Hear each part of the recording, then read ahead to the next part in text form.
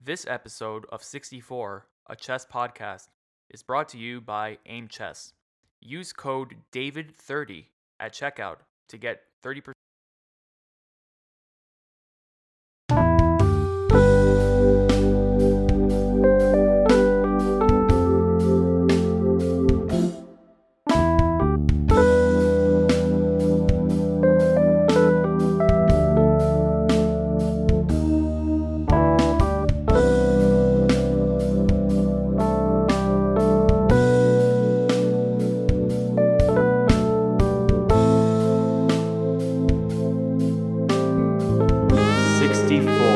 A chess podcast featuring Max Farbarov, aka Chess Games.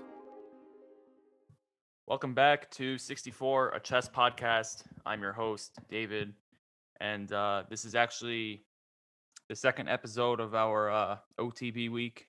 Earlier this week, we talked to John Hartman, editor of US Chess, and today I'm joined by Chess Gains on Twitter and on chess.com and on YouTube, aka Max Farbarov, who is you're all basically a USCF expert. Yeah, just about. Just so you're like 1982 something. Yeah, the over the board rating hasn't quite hit 2000 yet, but I did hit 2000 in USCF online rating, which doesn't count for a whole lot, but maybe just the indication of what's to come. And I mean, you had a 2156 performance in the Cherry Blossom Classic. Yeah, performance was pretty good because I played in the under 2300 section, and everyone pretty much that I played was over 2100. So yeah, it gave me a pretty good score. So you played in the Cherry Blossom Classic. It's one of the first serious over the board tournaments to come back. I know Charlotte's been doing some stuff. That's right. I mean, a lot of chess clubs are opening up, but this is one of these very serious tournaments in America. Like if you want to really chase your titles. Talk about your experience.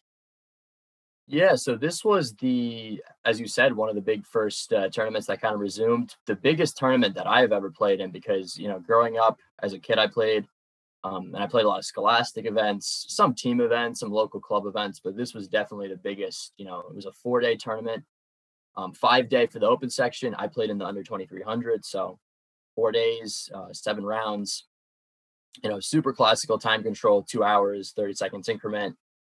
And I think my biggest thing that I enjoyed about it was just the fact that it was just a really authentic kind of experience. You're playing with wooden pieces that probably cost like hundreds of dollars if you want to buy them. And they were just all over the tournament hall. Everyone was kind of different, authentic, really cool. But yeah, it was definitely a good experience to play. It's one thing to play online, and I played some training games with people, but when you're actually there and you're facing an opponent, it's just it's an intense experience and something that was definitely missed over the past year. So you're someone you've played a lot of OTB chess in your life. A decent amount, yeah. I would say I've played about 100 events or so. Nothing super crazy. There's people who have play every week. As soon as they get the chance. Right. As a kid, I would play maybe once or twice a month. Not as much kind of in the later years, but yeah, I would say I have a decent amount of experience. So I guess for someone like I just started playing OTB chess again. I mean, I only played 2 events before COVID. And then, I started grinding a lot online. And I really struggled. I've talked about this on an earlier episode I recorded. But I really struggled to kind of translate my strength online to over the board. I'm about 1900, 2000 on Lichess. Which I think is pretty good. To quote John Hartman, I know how to move the horsey. But I am 1000 USCF. Not really. I'm getting good positions, but I'm really struggling to just kind of take that 2D strength and put it into 3D. So do you have any kind of advice for me and also maybe for listeners who are just getting into OTB chess themselves? Yeah, it's interesting. I've heard people talk about that, how they find that kind of 3-dimensional over the board experience different from playing online. And for me, I think I've never really felt that because I've grown up doing both. And I think it's important to kind of balance the two. I was always playing over the board, at school, at local clubs. And I was also playing online, back in the day on the Internet Chess Club, more recently, chess.com, Lichess.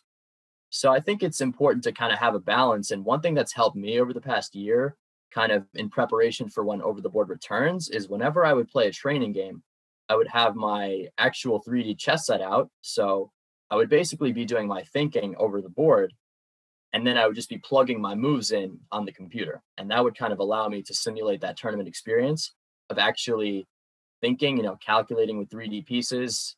People say that that's part of the thing that they struggle with. I'm sure you're the same, like just kind of visualizing everything when you're staring at a giant board that's, X amount of feet long versus just looking at a small screen, maybe just on the phone.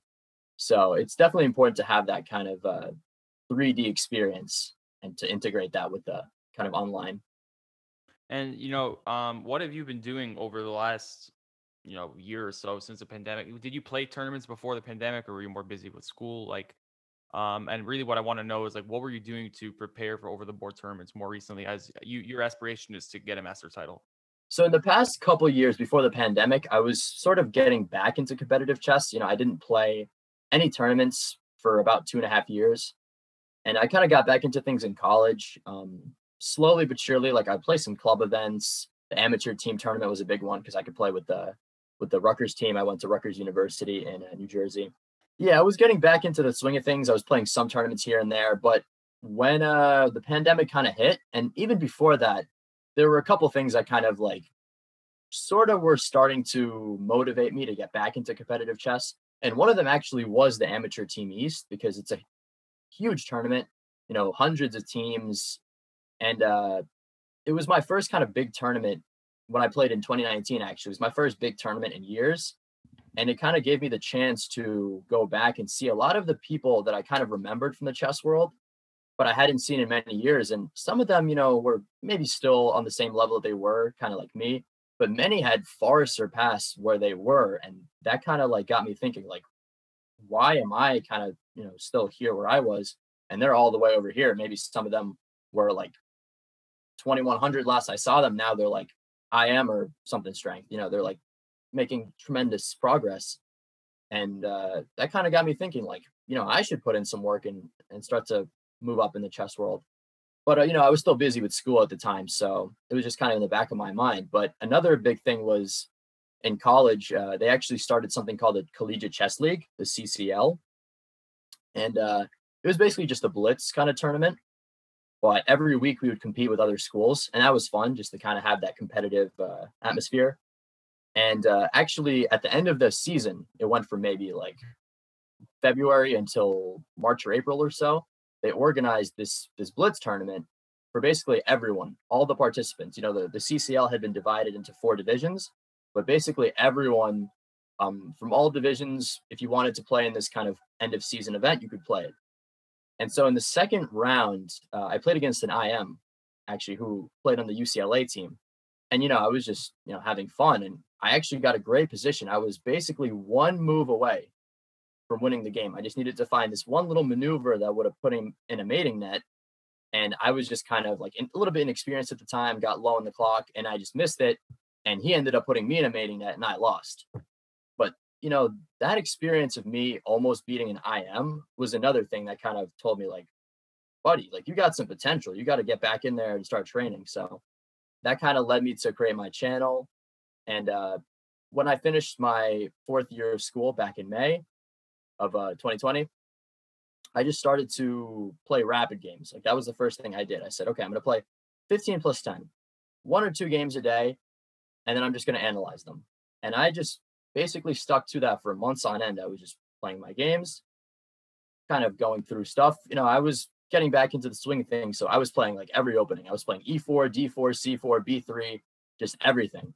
Against E4, D4, I was experimenting with maybe like 5 different defenses just to kind of see, like, okay, do I want to stick to what I was playing for years, or do I want to switch things up? Eventually, I kind of found new different things that I sort of wanted to experiment with and take to the next level. And so I did that. Other than that, I played some online tournaments. Obviously Over the Board had been shut down, but some clubs are holding some online events. So I kind of played in those. That was also good just to have that kind of competitive experience. I've always been a blitz player, growing up, like playing on ICC, the Internet Chess Club.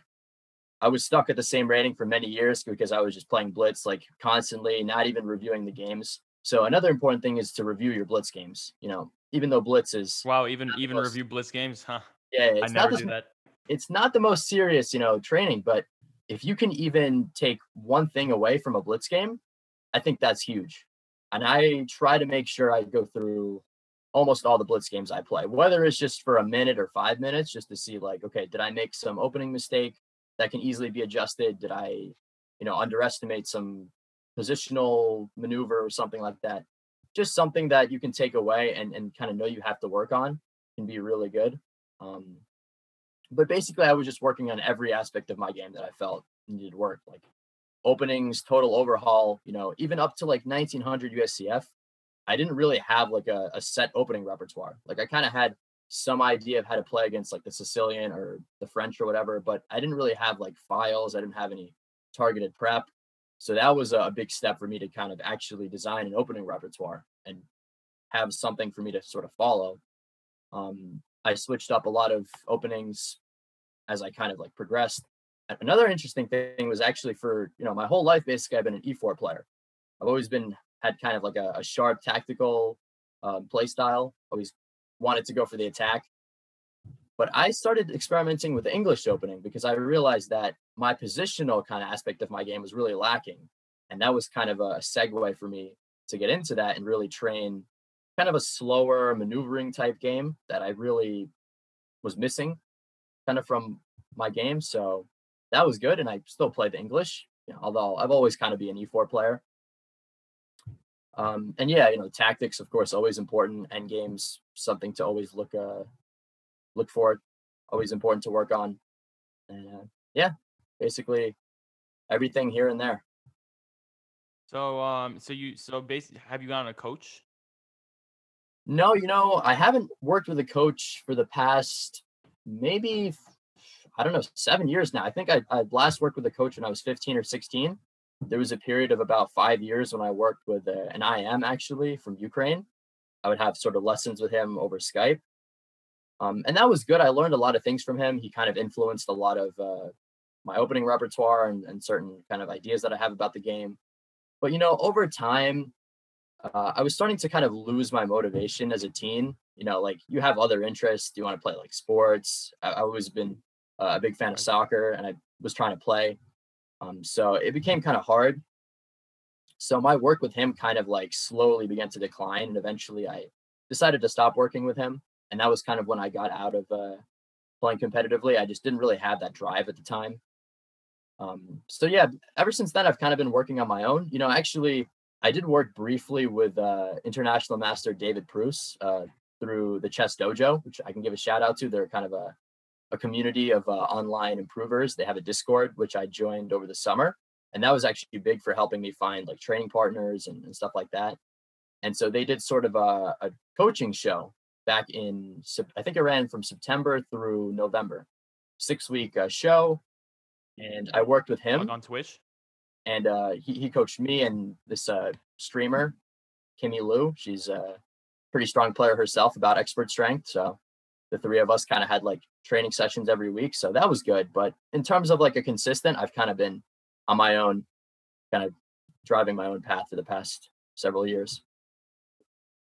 That chess dojo thing, that show, was that on Yeah, Twitch? that was on Twitch. They have sort of the reruns on YouTube. You can find them if you look up their channel. And that's like Kostya. Yeah. So the Kostya too. three kind of guys that started are I am Kostya Kavutsky, I am David Pruis, and Grandmaster Jesse Cry. They're mostly based on the West Coast, but Jesse is actually on the East Coast. So they kind of have like shows at all times a day. They're very kind of educational based channel. What I like about them, very kind of friendly community. And yeah, they do a lot of cool stuff. This week's episode of 64, a chess podcast, is brought to you by Aim Chess. Aim Chess is an advanced analytics app designed to help you maximize your performance by targeting areas of improvement. You can learn openings, you can learn how to improve your tactics, you can even learn things such as how strong your openings are, where you're making mistakes, how long you spend on mistakes. Aim Chess can also take positions from your own games on Lichess and chess.com and turn them into instructive tactics for you to solve. All these things and many more features are available on the Aim Chess app, and for just $7.99 a month, you can access all these features. You can use code DAVID30 at checkout to get 30% off of your order. So I want to thank Aim Chess for its financial support, and I want to thank Magnus Carlsen for buying Aim Chess and therefore buying my podcast. So why don't you talk a bit about your results? You had some really good results at Cherry Blossom. Maybe not talk about the game specifically, but like what were some good things you're doing, some bad things you're doing? How did that go? Yeah, it's interesting you mentioned that because I'm actually I've been kind of slacking on analyzing my games from that. That's another big thing I didn't really mention in full is that one of the biggest ways that you really improve is by playing serious games and really analyzing them. Delving deep into your thought process during the game, trying to see what you were doing incorrectly and why. Like what were kind of the thinking that were going into your decisions and what can you learn from that? Tweak your thought process. What areas of your game will that push you to work on? So I actually I felt pretty well, but could have been better. I started off with a win in that tournament. It was a very sharp game. I beat actually the highest rated player I've ever beat over the board. He was about 2130. And then I drew the next round against a young kid. He was about almost master strength, about 2180, 2190. And then from there, I had a couple more draws, and I ended up finishing with 4 points out of 7. I had 2 wins, 4 draws, and 1 loss.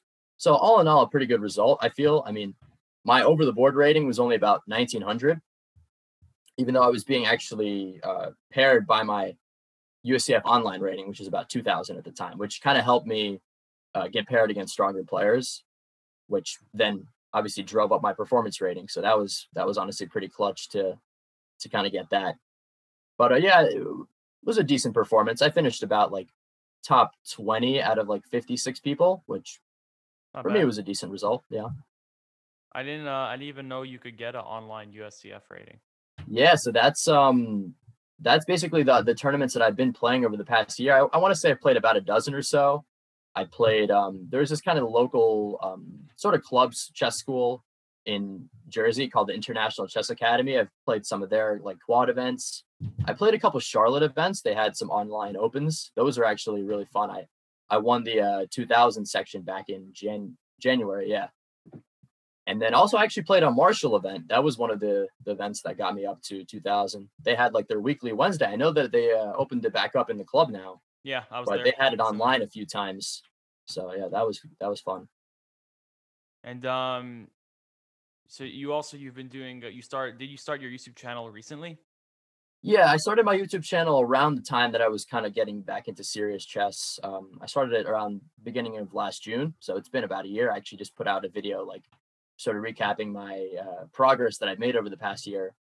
And yeah, I just for a while I was posting kind of my impressions of my rapid games, which were like my main source of training at the time. But I do some other videos as well, some sort of videos breaking down master games, giving some pointers for people improvers. I do some other videos that are not so much into specifically on chess, and those are some of the videos that have actually been my most successful, funny enough. But yeah, I just have plans to do some stuff helping beginners and also some sort of broader chess stuff about kind of like documenting tournament experiences and stuff that maybe like a broader public can sort of relate to. Have you considered maybe doing streaming? Yeah, I actually was streaming a bit back last summer. I was streaming a bit, like maybe a couple times a week, but it's definitely tough to kind of get into it. I remember you mentioned that you were kind of streaming a bit too. Yeah. And yeah, it's definitely tough. There is a huge audience, but there also are a lot of streamers and a lot of people that have put in a lot of time and a lot of effort to build up their streams, and that's very respectable because it's definitely not an easy thing to blow up in. You might get lucky and have a lot of viewers, or you might struggle and not have many at all. And also for me, I just feel like I don't know, when I play online or when I play Blitz, like I can rage a lot. So I don't know if that's like the best for my brand, especially since I got a lot of young kids that I'm coaching. So maybe I'll just leave the streaming to other people. Yeah. Well, yeah. So you and also you mentioned coaching, and I was kind of wondering like, Um, you says on your Twitter that you've been coaching for 6 years. Yeah, that's right. So I started coaching a bit in high school, actually. It was around the time that I wasn't playing too many tournaments. So my parents were like, okay, you stop playing tournaments, but why don't you do something to kind of give back, to the community? You still have skills that you can sort of apply. And, I was hesitant for a time, but eventually I kind of volunteered to start a chess program at my former elementary school in Summit, New Jersey. I actually sort of started, it was kind of like a trial run, just did like a couple sessions with a group of kids, just show them some stuff, get them to play. And, the feedbacks are really good. So we kind of like expanded it. And for 2 years, I basically volunteered and did that. And then I started picking up some private students as well, like kids who maybe their parents were more interested in getting them into the game, and I would teach them here and there. And it was hard to do kind of during college because I'd be off sort of on campus like during the school year. But whenever I'd come home for the summers or during like winter break, I would work with some kids. But yeah, it was definitely hard to maintain during that period. But kind of like when the pandemic started, um, it became easier to kind of resume because everything moved online. So it just became easier. You just do stuff through Zoom, do stuff, via chess.com or Chess Kid. And so I've been kind of expanding my network of kids that I work with. I also teach at a sort of art and math school, um, also in the local area. So yeah, it's been good. I find it's pretty enjoyable working with kids. They have like different sort of ranges of behavior and kind of like maturity. Some are very focused, even at like 5 years old. Others can be like 12 and up, and they find it harder to focus. But you just work with them all the same and kind of adapt to their needs. I even work with a couple of adults. I have a student who's like the same age as my dad, which is pretty funny. But yeah, he's really into it too, and he's been making pretty good progress. That's So awesome. yeah, I'm open to working with people of pretty much all ages and walks of life. Have you I've had a few coaches on my show. And I've always asked them the same question. Have you found that you've learned stuff from your students like through the process? Because I know there's kind of a saying that you learn things best when you teach. Right. Yeah, I think that that does apply to an extent, when you kind of like have certain understanding and you also like present it to them, it kind of like solidifies it in your mind. And yeah, I find that it does do that. Like when I'm sort of thinking about how to explain something, it does sort of help me to understand on a deeper level. Because sometimes, I catch myself thinking like maybe I only understand a concept on a superficial level. And in order for me to explain it, I really gotta like delve deeper into it and really understand. And I try to give my students a lot of like materials that kind of for my own games, partially because I think it's like interesting for them, to see like not just some random game, but something that I actually played and something that was like influential for me to become a good chess player. And yeah, I think becomes useful for them. I don't know. I think it's interesting too because you're kind of looking at your stuff online and following your progress on Twitter. And you guys can follow him on Twitter at it's just chess gains, Just chess gains with gains, a yeah, Z. yeah, Yeah. And while you're on Twitter, you should also follow the podcast on Twitter at 64 podcast. that's Uh, right.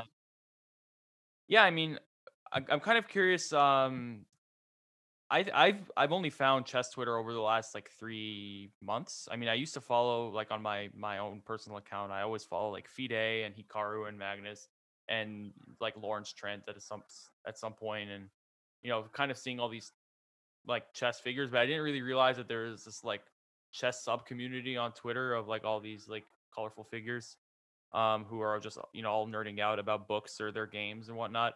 Have you been on chess Twitter for a while? And also, has that helped you with your improvement? Because I mean, you've made some big progress over the pandemic. So Yeah, yeah. So it's interesting you mentioned that. I actually only got onto like chess specific Twitter, and that's only the only thing I really do on Twitter, to be honest. Like I had my Twitter before that at some point, and I kind of deleted it because I just figured it was like a waste of time.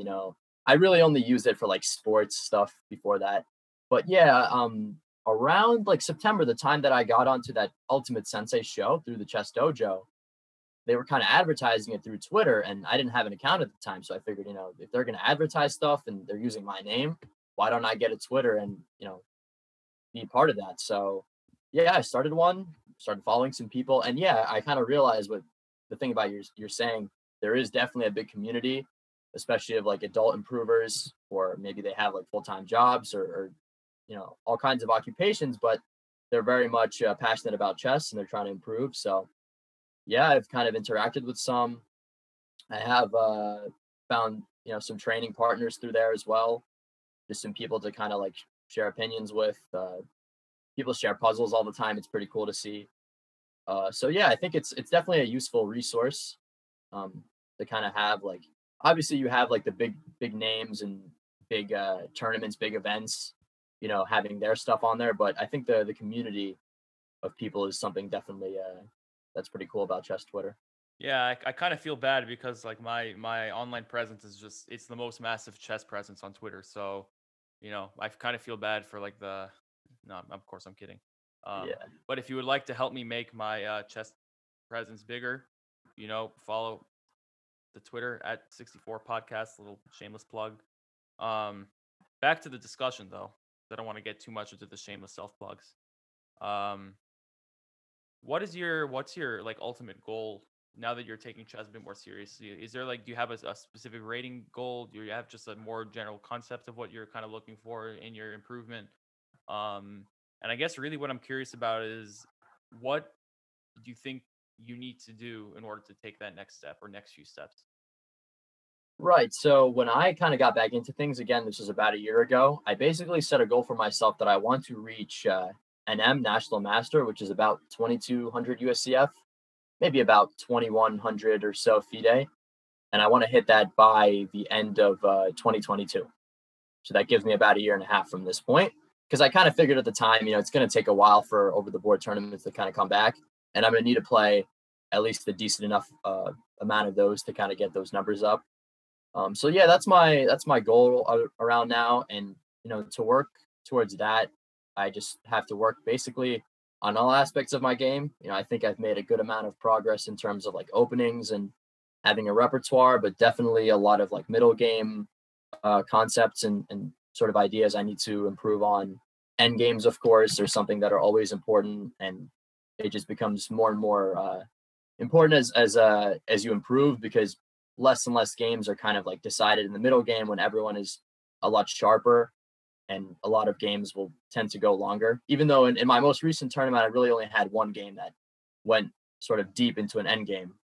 Maybe that's just because of my sort of like sharp play style that either live by the sword, die by the sword, as they say. But yeah, definitely end games are very important.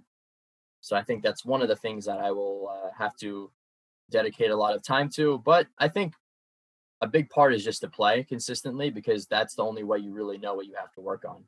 So that's one of the things that I'm looking forward to as tournaments start to come back and more clubs open, to have sort of a consistent presence on the tournament stage. My next event right now that I'm preparing for is the World Open Yeah, I in was gonna ask what you're Philadelphia preparing for next. around 4th of July weekend. Which, I mean, talk about an intense tournament. I played one which was 7 rounds over 4 days. This one is going to be 9 rounds over 5 days, which is pretty crazy for me to think right now. It's tough. Like, Yeah. not gonna lie. In terms of like maintaining energy throughout that event. Like, for example, I'll give you an example in Cherry Blossom. So my first game was pretty good, but I had driven there for 4 hours to get there. Then I played a 4-hour game. And then for some reason, I don't know, maybe it was like my adrenaline was so high from the win or whatnot. I had a hard time falling asleep. I didn't get much sleep into the next day. And the morning round was fine, but the evening game, I was just awful. I mean, I ended up blundering. That was the only game of the tournament that I lost. And then I actually signed up for a FIDE Blitz event because I just wanted to play like an over the board Blitz tournament. And I'm usually pretty good in Blitz, but I scored like 3 out of 9. I mean, one game I literally hung a full queen. Like, a guy had a bishop on h8 and a king on g1. And I thought he had a knight on h8, played queen d4 thinking I was forking them, and literally just gave up a queen. So yeah, it was a tough one. And it just goes to show, like, sleep, very important in a tournament. And yeah, that's something definitely I'm gonna have to work on. Yeah, I mean, I definitely agree. I mean, I the last Thursday, I played my first tournament again, and I basically I had graduated the day before, from Wesleyan University in Connecticut, and I had not slept for the past 2 days just because, like, partying and whatnot, and seeing friends for like the last time. My brothers came to visit, so all to say, I was extremely tired, and I scored 0 for 4. Because I was just not tired. I was kind of hallucinating at one point, about one of my games. Like kind of like you said, you thought Bishop was a knight. I had something Yeah. very similar, and also I hadn't played over the board in so long. Like I didn't even own a board really until like April. So yeah, no, sleep is very important. And those of you listening to this pod right now, or maybe preparing for your own tournaments, make sure you don't have that like 11 p.m. beer. Like don't stay up till midnight watching YouTube. Like get your Yeah, rest. definitely. Get your Yeah, morning whether if you coffee. have to like take a melatonin or something just to make sure you're going to bed on time, very important. Just to make sure you have those energy levels. You'll thank yourself later for it when you're still able to focus after like 8 hours of playing.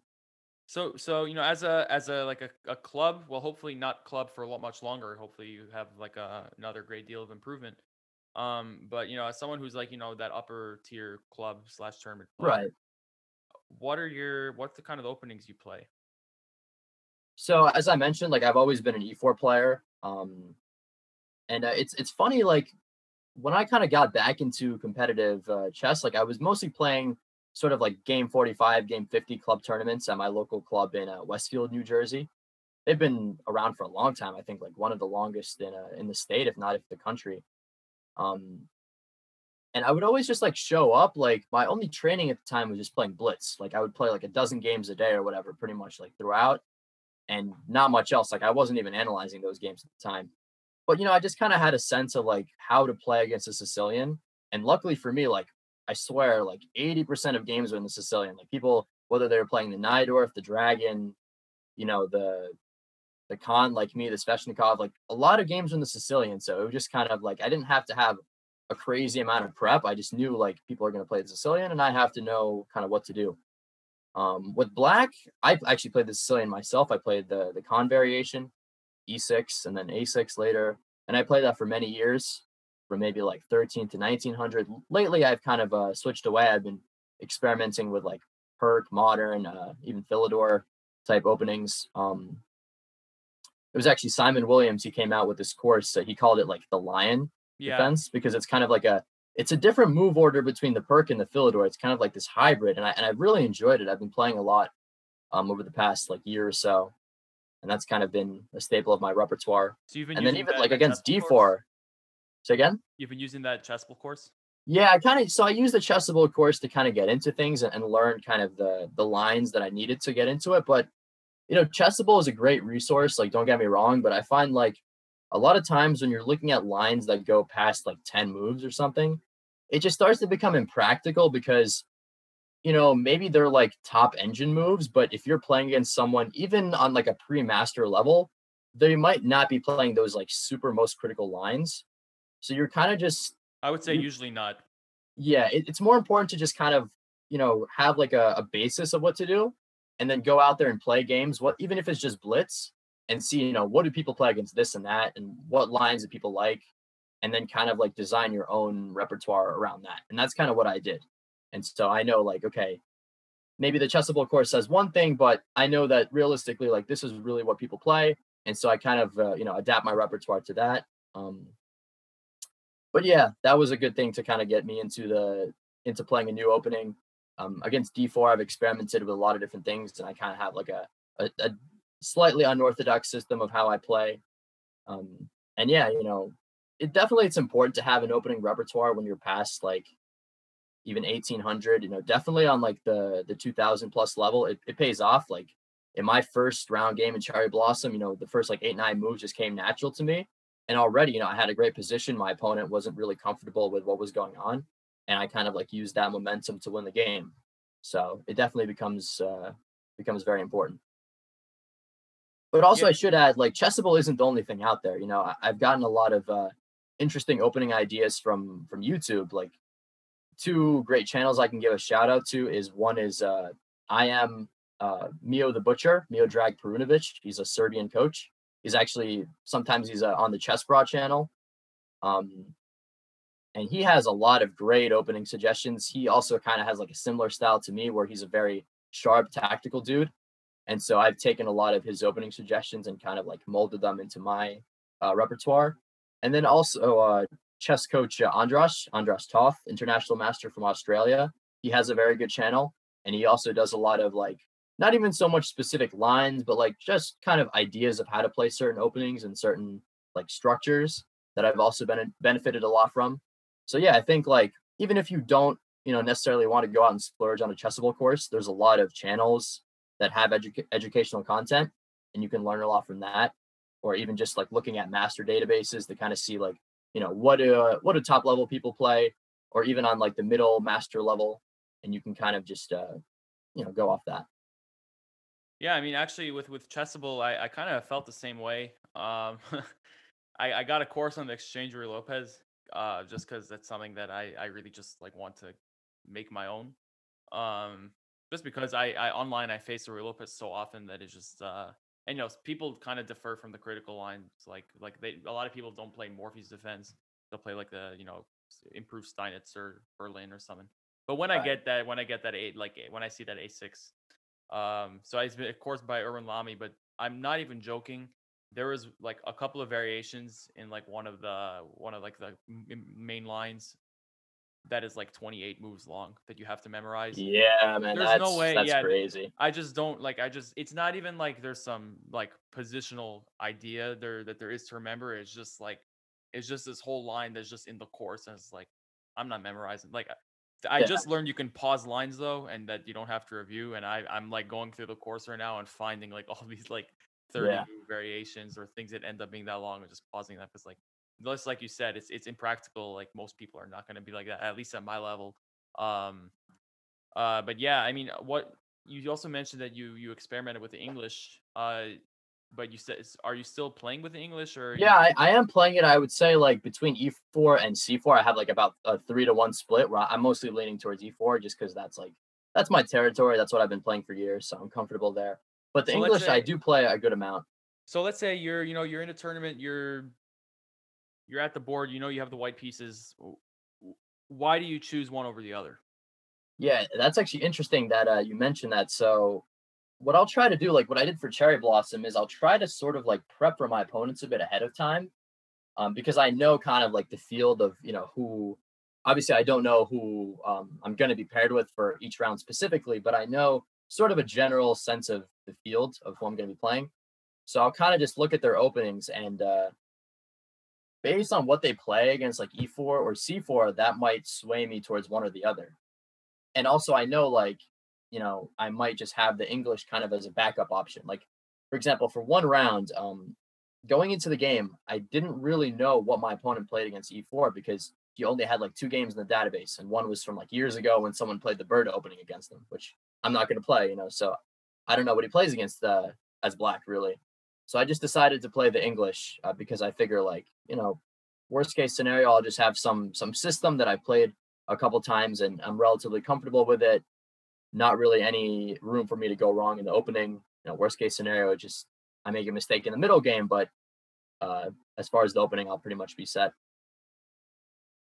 So yeah, so I just have a couple more questions. Yeah, sure. First of all, you said you're playing in the World Open, Right. and that's gonna be in Philly. Have you ever played in the World Open before? Now this is gonna be my first one. It was Yeah. always very daunting for me. Like I would hear people talking about it at the club. They're like, "Oh, you're playing the World Open? Are you?" And like it sounded interesting, but at the same time, like it's one thing to play a club event when you come and like play a couple rounds and then go home, or even like a 2 or 3 day thing. But playing like a 5 day tournament with like huge prize on the line and all that, that's like a whole different beast. So it wasn't really something that I really saw myself doing. Like as a kid, like I was into it enough to play some club events and stuff, but to play like such a tremendous tournament, that's everything on the line. Plus, I don't know if like my parents even would have cared enough to take me. Like they were very supportive. Like don't get me wrong, but like to play a 5 day event like that, like that's a whole nother level of commitment. And I mean, Philly is pretty close to where you live too, so it's not Yeah, like yeah. it I gives live you. in North Jersey, so that's not a problem for me to get to. It's like about an hour and a half. But You know, also, like it's for like, Cherry Blossom, I had to drive like 4 hours, yeah. which was that was tough. But like, if you're gonna go to Philly for 5 days with your family when you're younger, like, you're not gonna like really vacation in Philly. Like, Yeah, exactly. Yeah. I mean, yeah, you're going there for a specific yeah. purpose. Now, maybe this is an ignorant question, but is the World Open FIDE rated, or is it only U.S. It players? is, yeah, it is FIDE rated, and there's going to be a lot of foreign players, like especially in the open section.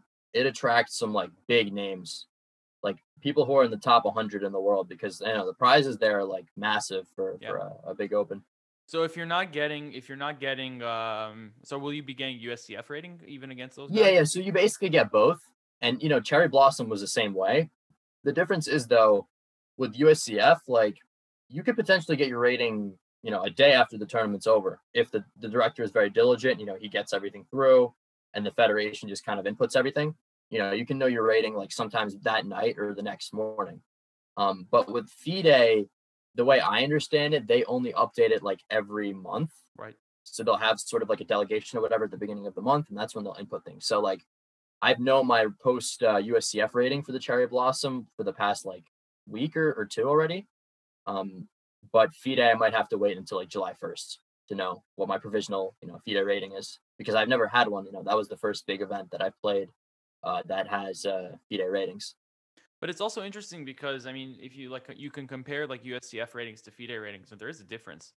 Yeah, So it's how and does it's it? interesting too because there's so few FIDE events in the US that there's like these kids who have like only played like two FIDE events. Their FIDE rating is like 1700 and their USCF rating is like 2250 because they've just been killing it. You know, they play like every week on clubs, but those tournaments aren't FIDE rated Right. because to you know play in a FIDE rating event, you have to go to one of these, you know, National Open, World Open, or one of these something like the Cherry Blossom that's not you know on the most massive scale, but is still a big event that has international players, so they kind of have some incentive to make it FIDE rated.